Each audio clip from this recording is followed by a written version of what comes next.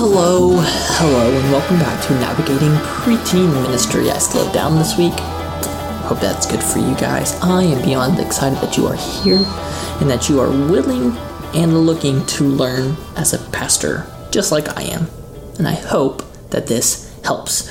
So today we've got a nice list of things to talk about. I'm hoping to point out some probably pretty obvious, but hopefully helpful criteria for volunteers in your preteen ministry. I try to be preteen specific, but also kidmin volunteer in general. These kind of fall in the same category.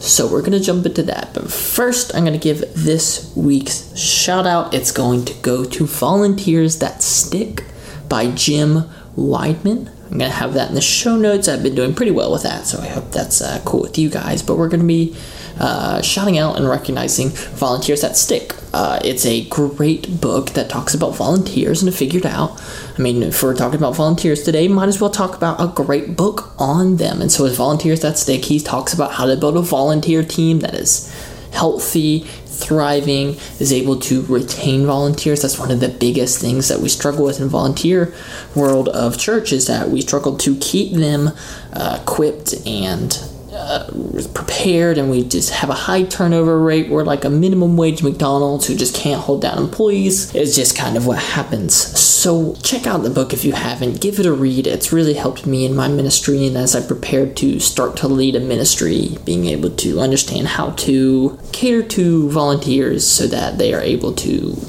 enjoy and grow and learn just as much. And now to dive in. I want to look at what attributes I look for in preteen volunteers. So let's dive in. Diving right in, our first and second point kind of coincide, so we'll kind of connect them. But our first point is you need people who like volunteering and like kids. That's a pretty no-brainer right there. But you want people who are actually enjoying volunteering and actually enjoying kids. So for example, your first scenario you might run into is somebody who's a teacher and thinks, hey, I'm a teacher, I'm going to go volunteer with kids. And the reality is they're just adding a sixth workday, and it might not be for them. They might not actually enjoy volunteering with kids on that sixth day. They need a break.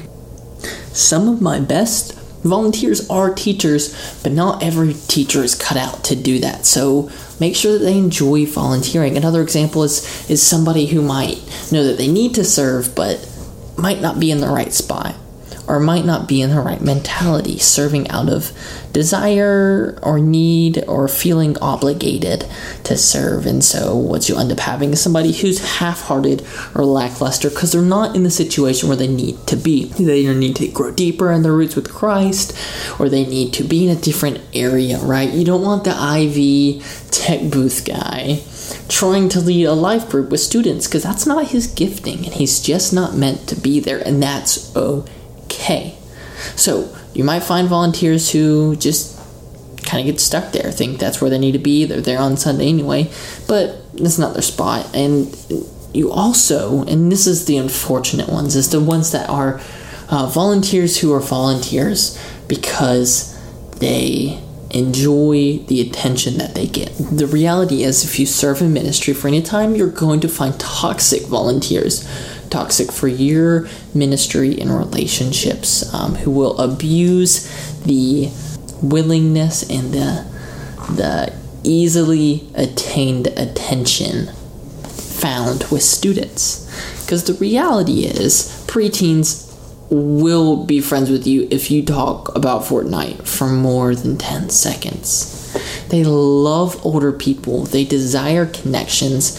And so people can make those connections, and they can abuse those connections. They can lead out of a selfish desire to be seen and recognized, and instead of pointing people to Christ, they end up pointing people to themselves, and that leads to disaster. I've experienced that personally as an intern. We dealt with that with one volunteer, and the repercussions are bad. And so being on top of that, when looking for volunteers, make sure that you interview them well, that you have a process for that, and that you are able to flush out and sift through anyone who is potentially seeking to serve out of a selfish heart, because you don't want to have to deal with the repercussions. And with that, point number 2, like I said, kind of connected, is that they need to understand preteens in specific. So for example, you might have people who don't understand why preteens do what they do. If you've spent time looking into preteens, you are aware preteens are exploding essentially mentally. Their brains are melting and reforming in their heads. It's basically how dramatic their development is going on at that point. And some people just don't understand that. They think the kids are being rude, or they just can't understand and they can't connect, and some people just aren't fit to be with preteens. In fact, preteens are pretty selective crowd, if I'm being honest myself. To understand how a kid went from coloring in a coloring book to not talking and wearing a hoodie and super grumpy all of a sudden, it's a lot of transitions going on. And so you might end up with volunteers who just don't connect. Maybe they're meant for a younger or older grade, and that's great. But be on the lookout for those.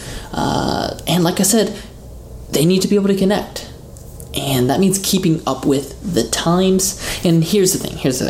There's a difference between not keeping up with the times and not trying.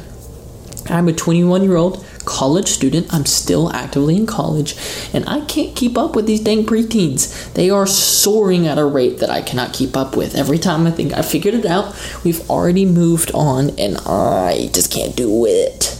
And we can't do it. We can't keep up with preteens. They're in an entirely different world than we were. If you want to know how real, listen to last week's episode. I kind of dove into that, but we just can't keep up. But it doesn't mean we don't try. We don't try to understand the new game they're playing. We don't try to understand what they're talking about, what this new artist is, who's apparently some Norwegian DJ artist that I've never heard of. Like, what? But the kids are into it, and if they're into it, then we should try and understand it.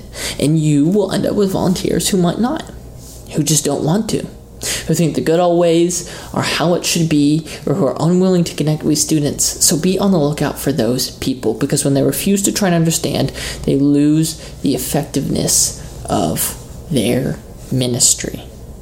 And lastly, with this point, they need to understand how to lead.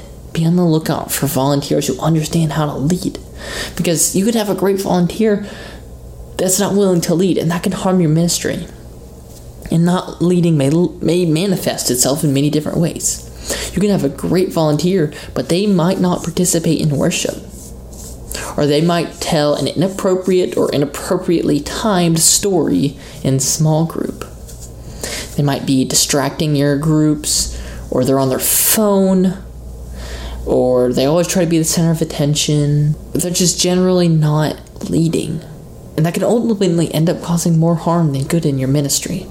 Even if they're good in some areas, if they're not leading, like I said earlier, preteens need a leader. They need people to look up to. And if that person is sitting there with their hands in their pockets during worship, or always telling jokes at bad times, then the preteens will naturally pick up that behavior. That will affect their ministry. It will affect people around them. And the people that they look up to could end up being a bad influence. So these two tandem points, first and second, make sure that they like to volunteer and like kids, and that they're able to understand them, that they can connect, that they can lead and be good examples.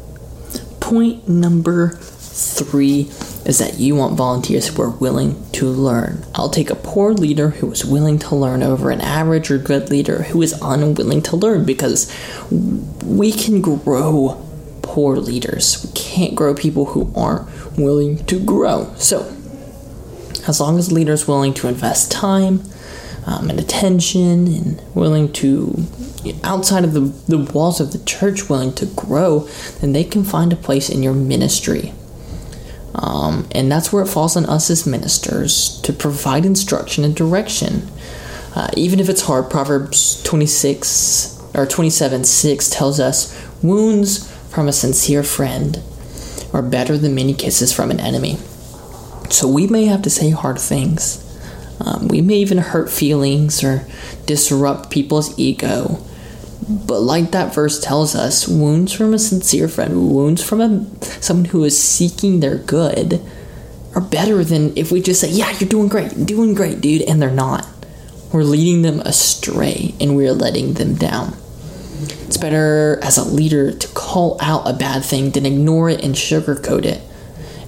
And honestly, you'll be surprised at how many people are willing to take constructive criticism. Now, the key word there is constructive. Make sure you're building them up. You're not tearing them down. Not everyone is you. Not everyone can be as good as you. I know. Personally, it's a struggle. I want to do things myself. I'm surprised when people do things differently, and that's just something we have to learn, is that we can't do it ourselves. And if they get upset, if you have a volunteer or a potential volunteer who gets upset, then you know that you have potential heart issues, something that needs to be worked on before they're ready to really serve with students, honestly. If they're not willing to take criticism and grow and address it to help your ministry, then maybe they're not fit to be in your ministry. Number 4, you want to look for volunteers that are unique. Okay? You need a volunteer base that is diverse. You can't have 20 of the closest copies of you as your team.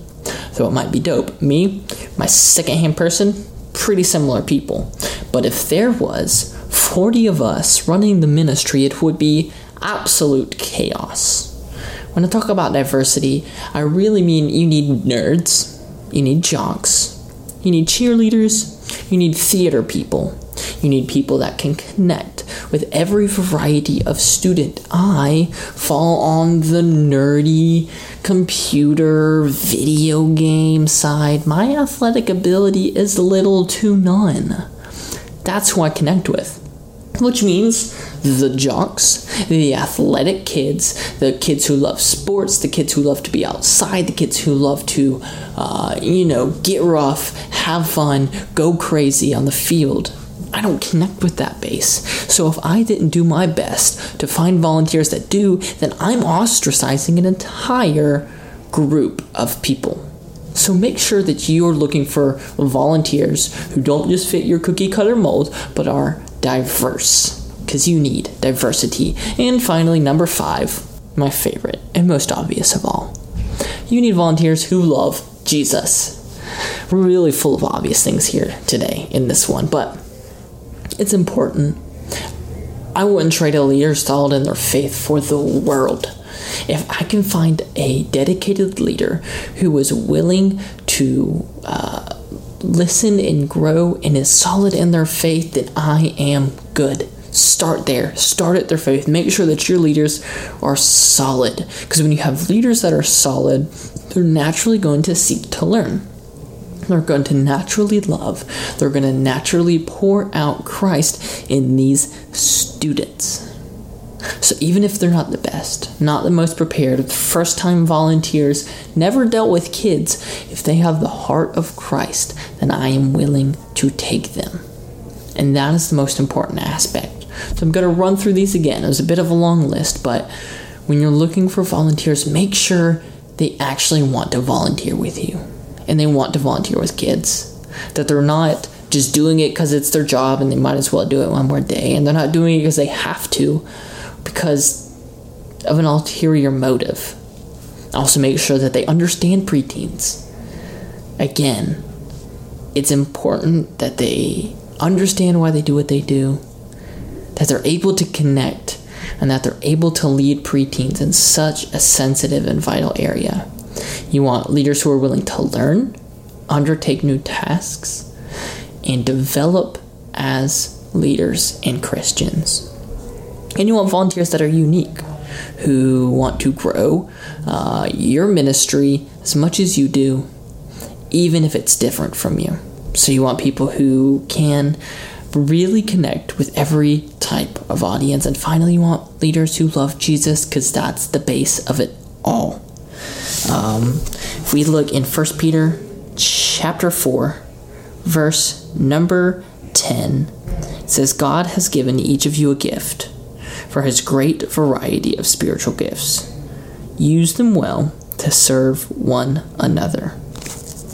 And that's really the base of it all. God has given us all gifts. God has given your community and your congregation gifts to serve, and it is your job to connect those people with those gifts.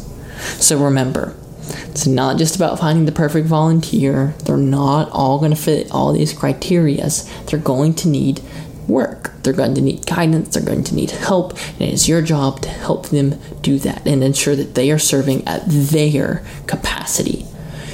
Once again, you're always welcome to email me, guys. I really appreciate all of you who are listening.